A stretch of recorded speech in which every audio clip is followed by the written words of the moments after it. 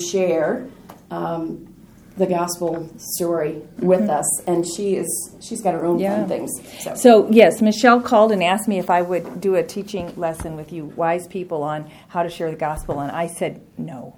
I said no, I'm bad at it, and no, I'm not going to do that, but ask someone else. Unless God tells me otherwise, the answer is no. So here I am tonight. Because maybe it was 2 days later, and I was taking a car ride, and it was like, whoosh, this truth, this message, not necessarily this message, but the message that I do know the gospel, and I have shared the gospel. I don't carry a tract in my pocket or a list of accomplished people or people that, checked the box or said the prayer or knelt at my feet or knelt with me. But sharing the gospel is how I'm here.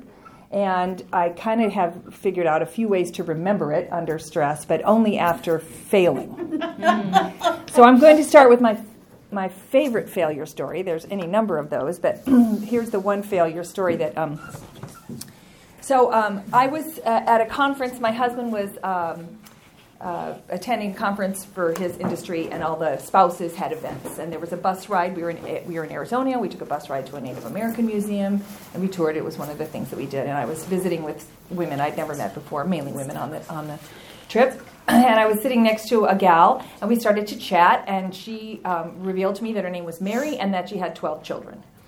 And that was big news. And I was like, wow, that's a lot of children, Mary. I'm thinking I know why you have a lot of children. Your name is Mary. Maybe you are Catholic, or maybe you have a Christian background. Maybe you're Mrs. Duggar. I don't know. But something here tells me that we both understand Jesus, okay? So I spent the day at the museum, and we were kind of bumping into each other a lot. We kind of toured around a little bit, my brand new friend. And I remember exclaiming in front of this one tapestry, that was the creation story by Native Americans, and it was just like this circle, and there's probably art to this that you could help me out with, but it was this beautiful creation story, and I think I exclaimed something, holy, like, the love of God is written in the hearts of all men, and it's an undeniable fact. Here's the creation story, here's the flood, and I was really taken by there was Jesus in the Native American people's story of creation, or at least there was the same God creation story. Anyway, I exclaimed that. We went through the day, got on the bus, sat next to a woman who was doing a Bible study. Same study I was doing back in Illinois. She was from elsewhere. And so we started chatting across the aisle about Bible study and what are you learning and so forth. About the time we got back to the hotel, Mary, who had been, I think, in the seat in front of us, turned all the way around in her seat. And she looked at this other woman who I was chatting with, and she said, "What is it about you two? Like, what is different about you?" And that woman and I knew what she was asking us. And we looked at each other like, oh, okay, Jesus, church, Bible. I mean, we couldn't do it. And I was so aware that this was like a softball pitch. Maybe this is like a t-ball. They say, they'll ask you. Who asks you? This woman asks us, what's different about you? You're talking about Jesus all the time, and what's different, or whatever. And so I went back to my hotel room. My husband says, how was the day? I'm like, I missed the biggest, and I was really sick about it. And what do I say? And I pulled out the Gideon's Bible, I'm like, what are those verses? Romans, Acts, and I just thought, oh my goodness. But I took a shower, which is a good time for my heart to calm down, or for the quiet to invite the Holy Spirit to talk to me, I think. And it was like, you already know this. Just tell her what is true for you. Just tell her your witness to her. Tell her your testimony, or tell her what he's done and what he's doing. You know this, Cheryl. And I would ask you, if you were on that bus with me, and Mary asked you, what's different about you, and you knew she was asking you, what's the good news that's that fragrance about you, what would you say? You can go ahead and say it, and I'm going to write some things down. Now, let me help you think about it just a little bit, because I know you all have ideas about this, of course, and you, in my case, I was actually evangelized in college, and somebody used the 4 Spiritual Laws with this Campus Crusade for Christ pamphlet, and it, a tract that walks you through what is salvation and so forth. I didn't have a tract on me, and I'm not really a tract person. So even if I did, I'm not sure that I would use it. I do have a copy of that for you, if any of you want that as a tool for the gospel. But I want to circle in right here. What questions does the good news answer? Because she had a question for me. And she was asking me something. So I would say, if you get, that blessing where somebody is really asking you something, or you were just telling me, Joan, about a circumstance where you walked into someone's life and you could see the gap. You could see the question mark. The problem was a big question mark, the thing that they were missing. So what kinds of things does the gospel answer? And maybe that'll help us make a brainstorm list here. God loves me so much that because of that, I love others. Okay. God loves me, which results in me loving others. Okay? So if somebody asks you, why do you do that? Like, I get that question a lot. So especially from people from overseas that are maybe Muslim, so they say, why do you help people like that? Yeah. For me, it's my passion. My passion in learning about God's love, and it's a shared thing among others. So we get excited between the two of us when we talk about it. Okay. And other people will see the excitement, or So you how would say we all gospel. The discuss gospel is something that inspires excitement or enthusiasm. it. And I get to learn more and more. Okay. What are you learning about? About God's love, and I can't help but show it. Okay.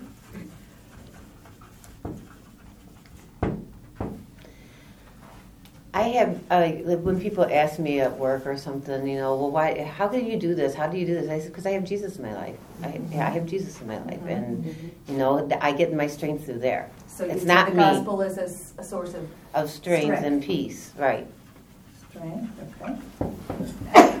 God bless you. God bless you. Literally. Now you're on the bus. You're on the bus with me and Mary. You got an elevator pitch time. You got a minute.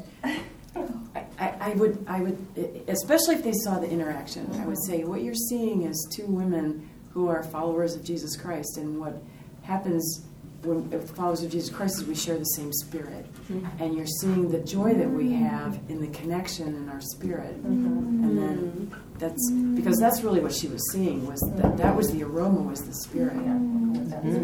Very good.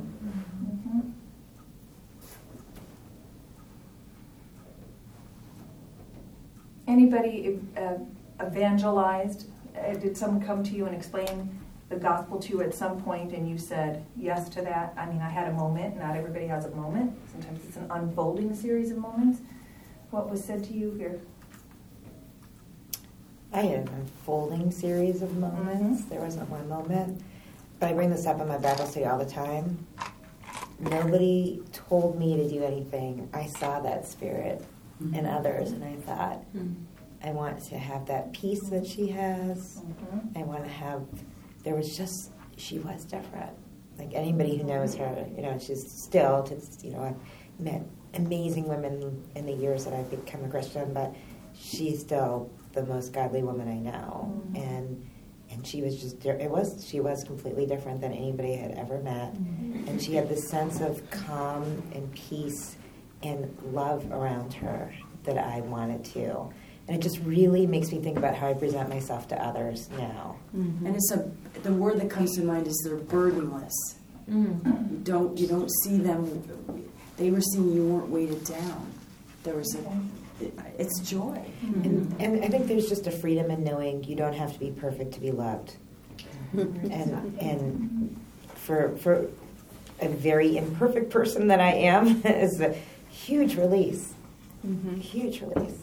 I think that some questions that the good news answers is, who am I and why am I here? And I think that hopefully as followers of Christ we have a confidence that we don't need.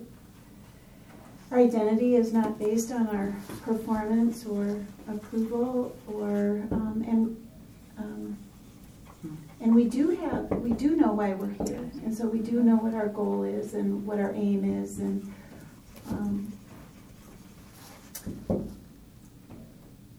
why we have a source to tell us where our values are, why we do what we do. We have a source.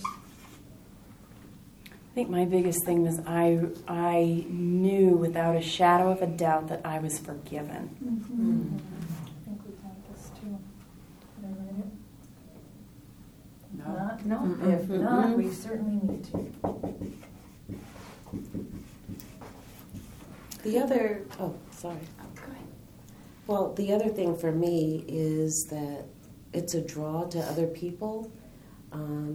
As far as asking questions, I have this gift that I always, growing up and everything, I always was like, oh, this is horrible, don't do it. People would confess to me. I mean, I would have a friend's mother, and this is the first time that I'm meeting her, and she will confess that she has had an affair on her husband. Mm-hmm. Or I will meet someone's father or whatever, and he'll say, hi, I'm so-and-so, and I'm alcoholic. And yet there are other people in the family that deny that. Yeah. And that's the first thing and I'm like, don't do it. Don't leave me alone with your parents. You know? The spiritual gift of being a confessor. But I don't know what it is. Yeah, I don't know what it is. Yeah. But it's also the fact that we are God's, mm-hmm. that it's a draw, whether we can see it or not. Mm-hmm. So...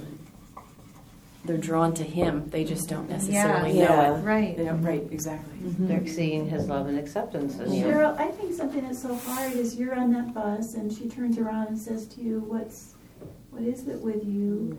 It's very hard to say something that doesn't sound like you're congratulating yourself about your conduct or who you are, and then making a judgment that they are without those things. And when someone doesn't know Jesus, to start attributing it to Him is like it's very. I think it's a very flustering thing because it's hard to talk about without sounding like you're elevating yourself.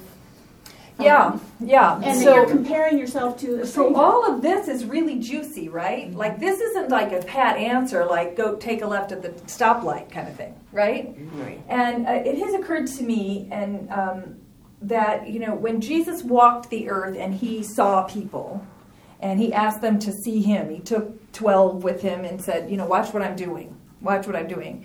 He said to them when He left the earth, you will be my witnesses. You have been my witnesses, and now you'll be my witnesses. You'll give testimony like an expert witness does to Jerusalem, Judea, Samaria, and to the ends of the earth because you've spent time with me. So my contention here is that you're all spending time with Jesus and you know what it's like to be in relationship with Him, but those disciples took some time, 3 years, to really get to know Him, and they didn't have the written word. We didn't have the printing press. We didn't have the papyrus. They had to know it in their heart what it meant, what the good news meant on their life. And then, being asked to do it, Paul sometimes would give long speeches. Long speeches. I was on the bus. I didn't have time to reason with the Greeks or go into the temple with the Jews or meet people necessarily but I don't see him, standing on a box and saying, these are the 4 things you have to say. However, there are many absolutes in Scripture, and we can find them about what it means to come to know Him, confessing our sin, accepting that there's a God and I'm not Him, and understanding that there is a mode to reconcile the relationship between God and man, and that mode is Jesus, and accepting Jesus results in this, that, and the other. But at some level, to launch into the sermon, as it were, would be challenging. But I do believe it's written on your hearts already. And now comes what I would call my challenge to you is to practice it well enough in few enough words that if you were ever called upon to give a reason for the hope you have, that you could. And you wouldn't end up like me in the shower lamenting my missed opportunity. But the happy ending of this story is because God is good. And I really was so aware that I missed my opportunity that in the evening we had another event because we were there together for the weekend, and we were at tall tables and nice dresses at this point. And I'm like, okay, Lord, if I get a chance, I mean, I don't know how this is going to happen. There's 600 people in the room. There's cocktail bars, men and women milling about. How is this going to happen? And Mary ran across that room and put her arms on that high boy cocktail table and said, I just want to hear more about what you guys were talking about today. I mean, honestly, I thought, like I said this morning, it was like there was candid cameras from heaven, like, can she do it this time? Maybe at George Bailey's Angel or something, So like, oh, look, she's doing it, but I was ready. But I also had to think about Mary. I had to think about who I thought she might be and what her questions might be. What she was bringing to this, because I'm going to assume that somewhere in Mary's background there's the notion of God, it's just based on some, logical things. Now I don't know where she falls in some of that. This document that I just pulled offline, which is pretty interesting. This was written by the Southern Baptist Theological Seminary, a man named Greg Gilbert. He says, we come to the good news about Jesus Christ by answering a few questions. Who made us, and to whom are we accountable? What is our problem? What is God's solution to our problem? And how can I be included in the solution? The good news first starts with bad news. It starts with who am I and why am I here? And the answer is because, God made you for a wonderful thing, except, we blow it. And therefore there needed to be some kind of a process to get us back in reconciliation with him, because he is a God who loves us. Love is all over this, right? And all this blessing that comes from being in a love relationship with God. In the morning, we talked about having a personal relationship with God, which I think you can agree is Christianese and challenging to explain. It was like, okay, I'll have a personal relationship with God. I remember the girl who asked me, she said, do you have a personal relationship with God? And I was like, that seems really weird. I mean, I don't even know what that question means. And so here's how I answered it. I was in a youth group. I was the president of my youth group. Like, what was that question? It didn't. That wasn't a question that was burning in my heart. My question was, frankly, at that point, could God tolerate the sin that I was committing while I was in college? And I couldn't tolerate it. So could he tolerate it? And if he couldn't tolerate it, then what's the solution? Good works? I mean, that's, for me. So, first of all, I would say the answer to how do I share it, you alluded to this as best as possible in relationship. You alluded to this in relationship. This is where that comes up. Even a brand new relationship like mine with Mary, or you with your newfound 95-year-old uncle, he's coming into your space and you're sharing, geography or breadth or bread or whatever, and there is something there that is welcoming you into a conversation with him. And I would say the first place to start is to figure out what that conversation, what the gap is for people, if that's possible. I have a neighbor that I walk with, and she's not a believer, although she's very open to many things. And so my time with her is spent on helping her understand who God is. So I have this little method that I've used just to remember the parts, okay? Like, it's not the gospel itself, but it's to remember, like, the key parts. And it's the acronym, or what do we call this? Acrostic. I think it's acrostic. Gospel. The G reminds me to talk about God and who God is and his sovereignty, and that he's all in all, that he's the creator, that he's the supreme alpha and the omega, everything to do with the sovereignty of God. The O reminds me to talk about our sins, both the sins of mankind, plural, and the sins of Cheryl, personal. Our sins that separate us from the great God. S reminds me to talk about the sacrifice that is required to bridge the gap between my imperfection and his perfection. That is, there's a debt to be paid. There's a sacrifice required. It was an Old Testament sacrifice. You can go into all the blood. You can explain to people why Jesus is bleeding in these pictures, or you can just say that a sacrifice was required. The P reminds me to talk about that the payment was made in full. It's not Jesus and, it's Jesus. Mm-hmm. Payment was made in full. This is huge for lots of people who would consider themselves Christians. The E reminds me to talk about the joy of eternal life.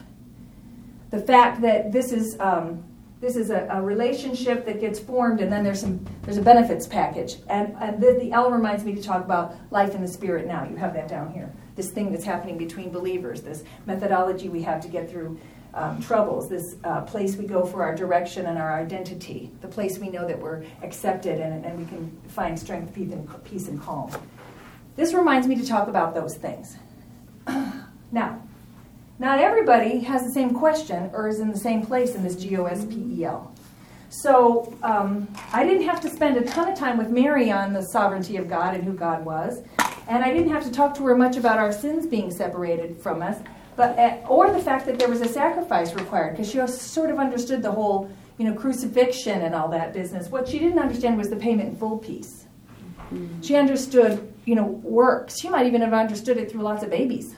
Mm-hmm. That's not a foreign concept to most of us, and that's kind of where I went with her. Now, I'm going to tell you, our relationship didn't end there in Arizona. Afterward, I discipled her over the internet for 2 years. And I found her a church through our pastors who recommended a church in her town, a Bible-believing church. And she had lots of stuff going on in her life. She had some troubled children, as you might imagine. There's too many for at least a couple of them not to have trouble. Some illness, special needs child, and a very broken relationship with her husband. So she needed support. And guess what? I get to keep that relationship up because in Christ comes all of this, togetherness, this same spirit. And so she was like, I want more of that. Where can I get that? I mean, this was like, prescription. This doesn't happen probably twice in a lifetime. But this is what God brought to mind while I was driving. After I said, no, I don't know anything about sharing the gospel. And I thought, you know what?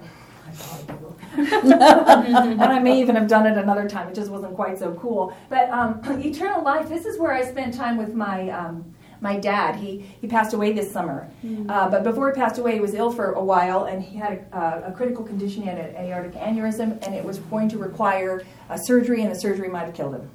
And so we were together a good deal of time when many of these things were unfolding, and he was making decisions about his life. And he looked at my mom, who was just incredibly distressed. They are not believers. They're very nice, moral people, but they don't understand the gospel. And I've spent a lot of time, loving my parents and them sort of figuring out who I am, But they're not. My dad, who particularly was the head of the household, is very independent, and this whole God sovereignty thing. I mean, you can figure out that he rules the earth, but the whole sin, that's human nature. There's a lot in there. But at 87 and looking at surgery, it was eternal life that was the question. And he asked me, what happens if I don't do this corrective surgery? I said, well, you will die. The question isn't whether you will die from the surgery or whether you will die from something else. You will die. The question is, where do you see after your death? And I said, Dad, at this point, of course, I've talked to him many times. After he passed away, I found lots of letters that I'd written to him. Because over the course of my time as a believer, I've wondered, have I actually said the gospel?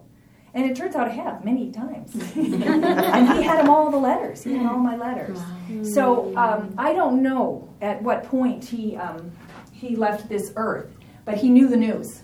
He had heard the good news. And the good news was that there was eternal life for him, and it didn't require that he give any money or change his anything on his driver's license or start wearing long curls around his face or anything else. It just meant he had to turn like the guy on the cross and say to Jesus, I can't do this myself, but you can, and I accept that. And I told him, that was the gospel for my dad that day.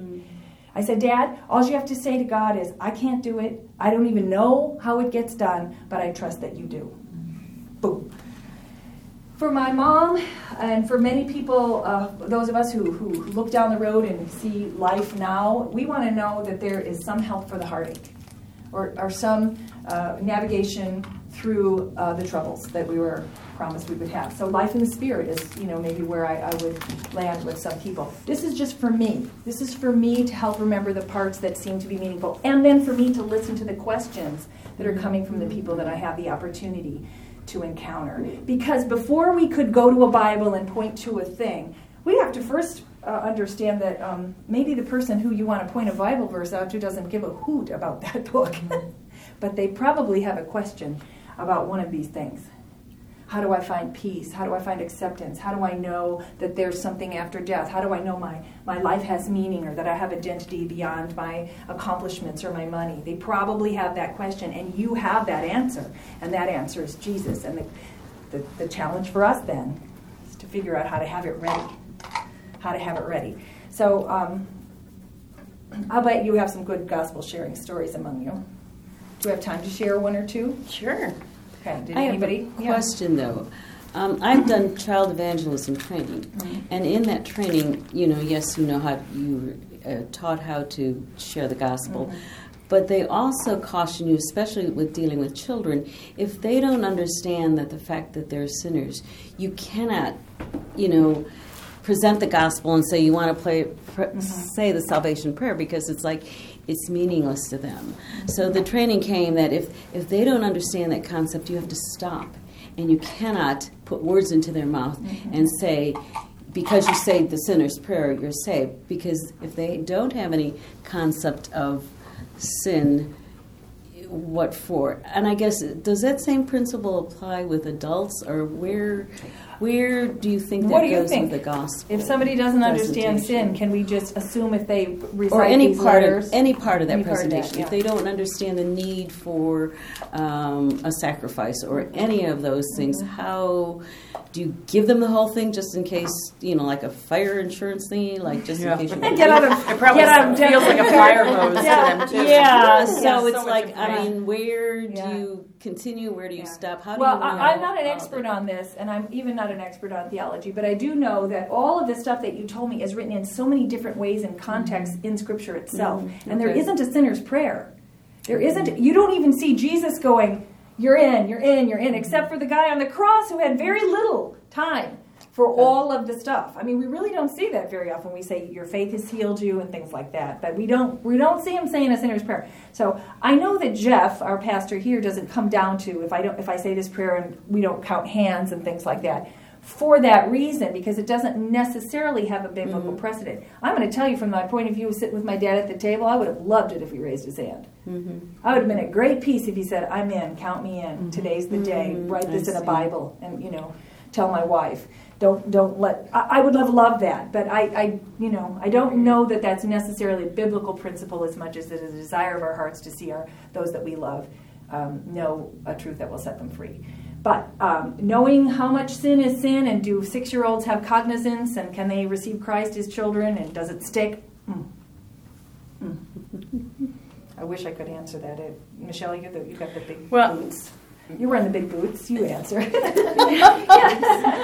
The one thing that I do recognize is a change of heart.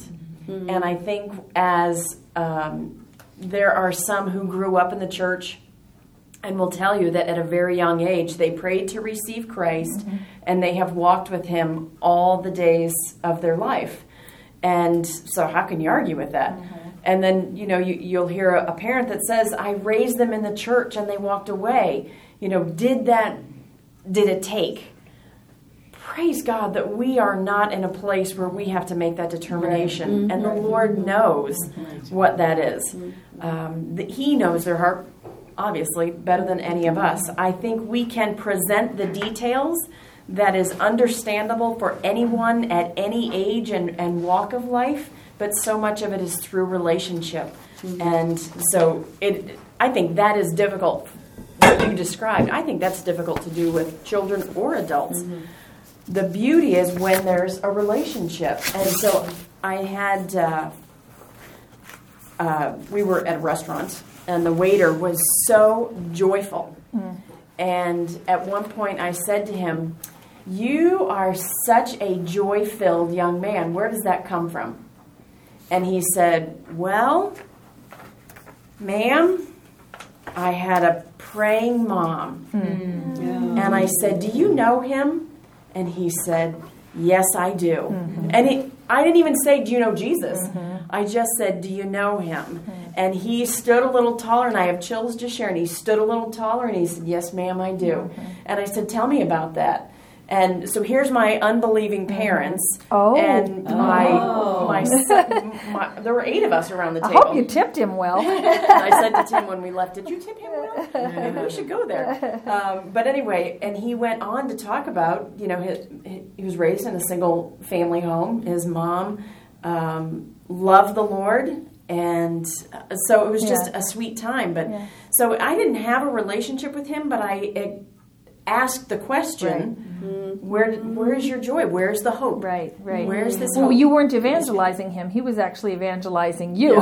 So that's the difference, And when he gave the answer, it was a sort of a second-tier answer. I gave second-tier answers when I was asked where my hope. I would have said, I go to this great church. You know what I mean? That's not the same, my mother's praying, as I have a relationship with Christ.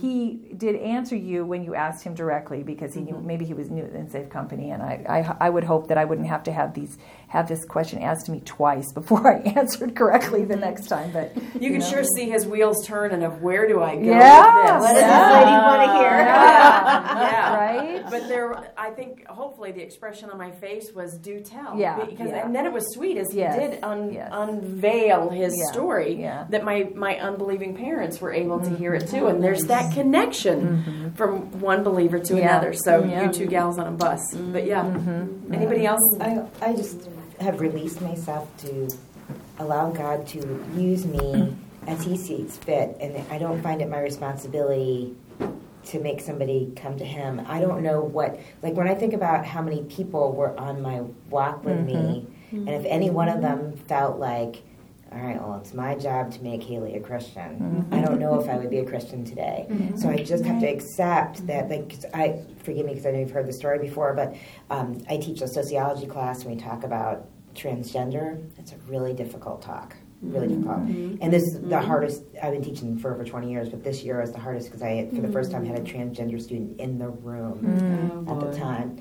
And he stayed along with his 2 best friends afterwards, and they said, I teach at Wheat North, can hit a baseball and hit the Billy Graham Center from where I am, and they said, we really appreciated how you were so kind when you taught that, because, those hardcore Christians over there, they're not very, I can't remember, they're not very nice or whatever it might be, or I forget what they're saying, and I said, you know what? I'm a hardcore Christian. And they said, what church do you go to? And I said, the church where the first thing you learn is that we're supposed to love each other. And we had this nice talk, and I said, and I'll tell you what else. If you keep saying those Christians think like that, you're the same as those Christians who point to those gender people who are like that. Good call. Really? And none of us are going to move forward if we both stick our ankles in the mud, right where we are. And our fingers in other people's faces. And that was it. And they know if they want to come back and talk to me some more, they can. But I don't know if God has me as this is one of the stops in the way. But I don't think it's for me. I don't think I really try to listen. I feel like, I must have been tone deaf for a very long time, but now I really try to listen to God move me. God didn't have me chase him down the hall. So it's one of those things where I have to just embrace the moment that I have, but maybe only God is using me for a moment. And to be honest with you, God maybe recognizes my limitations or whatever it may be, but I think it's sometimes being part of sharing the gospel is sharing a piece of it that somebody's ready to hear at that moment. I agree. In my faith walk, the first person I would say, the first tick on the journey was the swim coach that, she's a Christian.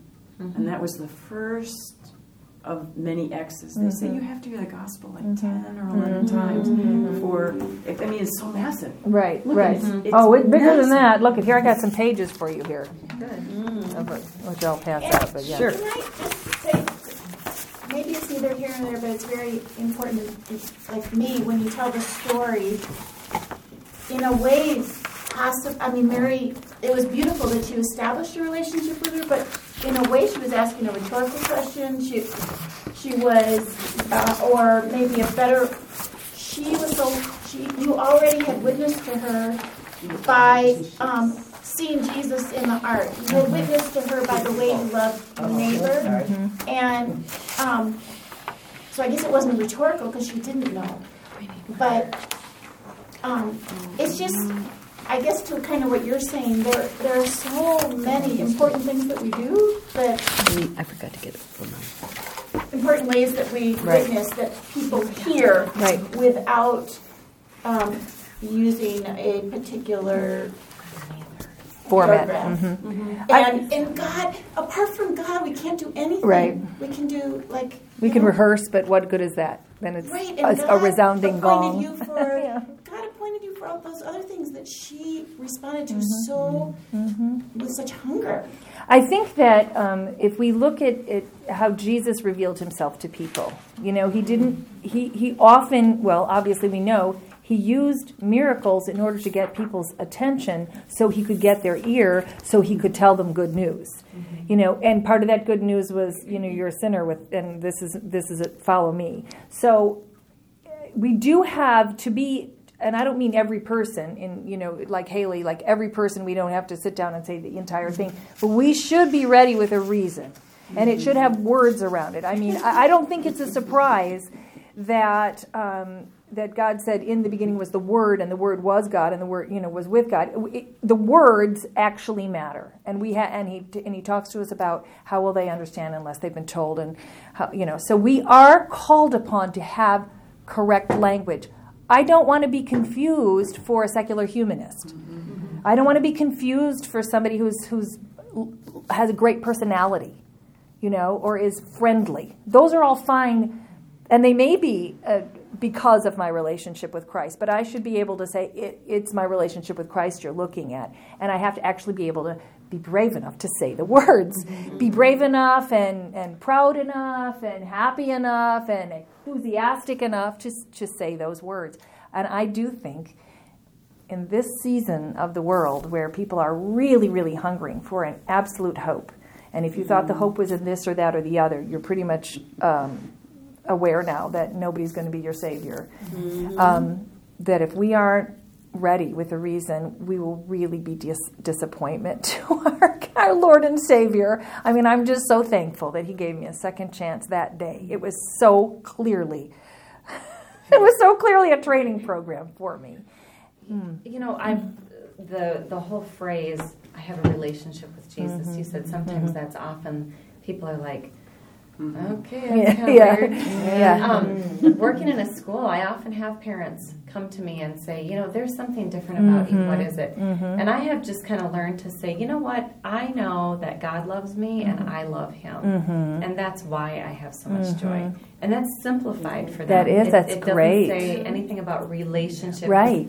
But that word insinuates it, though, because he loves me, I love him. That is a relationship. And then they ask more questions. Yeah, that's awesome. That's awesome. Your character and your joy is pre-established, and it's happening in relationships. One of the things that one of the buzzwords that I heard in the last Monday, was that service is the new evangelism. So you go and you serve and you do this, and people's, why are you doing this? And the conversations happen in time.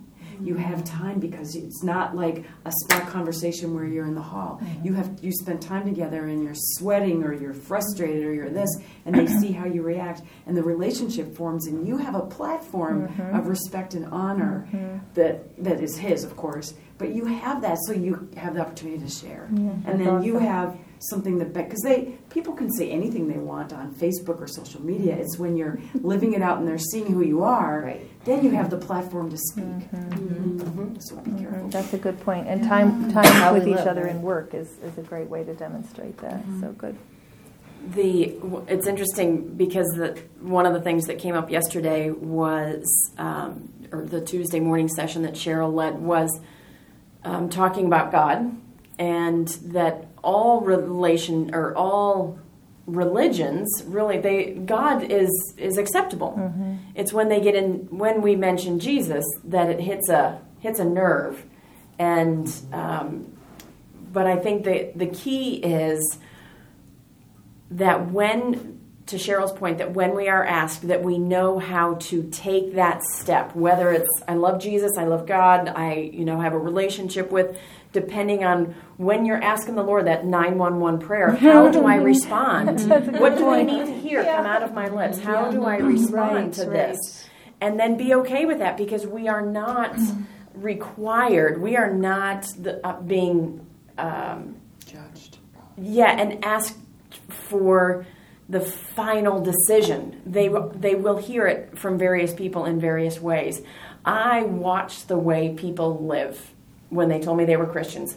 I watched them live it out. And I was trying to, and so I probably judged and poorly at times, I'm sure. But I thought, she calls herself a Christian. That's interesting. And they do this, this, and this. But it was even seeing that I thought, I want to find out more about this. But my first introduction, which you alluded to as well, and I know your girl, but we watched the lives of those who called themselves Christians, and there's a responsibility when we say we are Christians. What's that going to look like? Because we're going to love them, and we're going to point them toward Christ. Would be our ultimate desire, is to point them to Him. Any other questions or thoughts before we wrap up here? Ashley, you were going to mention something earlier. Did you? But we didn't get to you. Are you okay? Were you gonna I was just going to interject, but then on the what is the gospel, but then okay. Okay. I ran over you. With the gospel. She was driving the gospel truck. Yeah. Well, the joy of serving in women's Bible study with you all is a great joy. And the women who come and are in your groups and they gather around these tables week in and week out, that I believe is the gospel at work and alive in each of you, that just pours out onto these ladies. So thank you for your investment in their lives. Would you like to close us in prayer? Oh, sorry. Father God, thank you so much for Wednesdays. For the opportunity to serve in this capacity and to build these relationships with women, and the love that we share, and the confidence and the intimacy that we have as we're joined in the Spirit.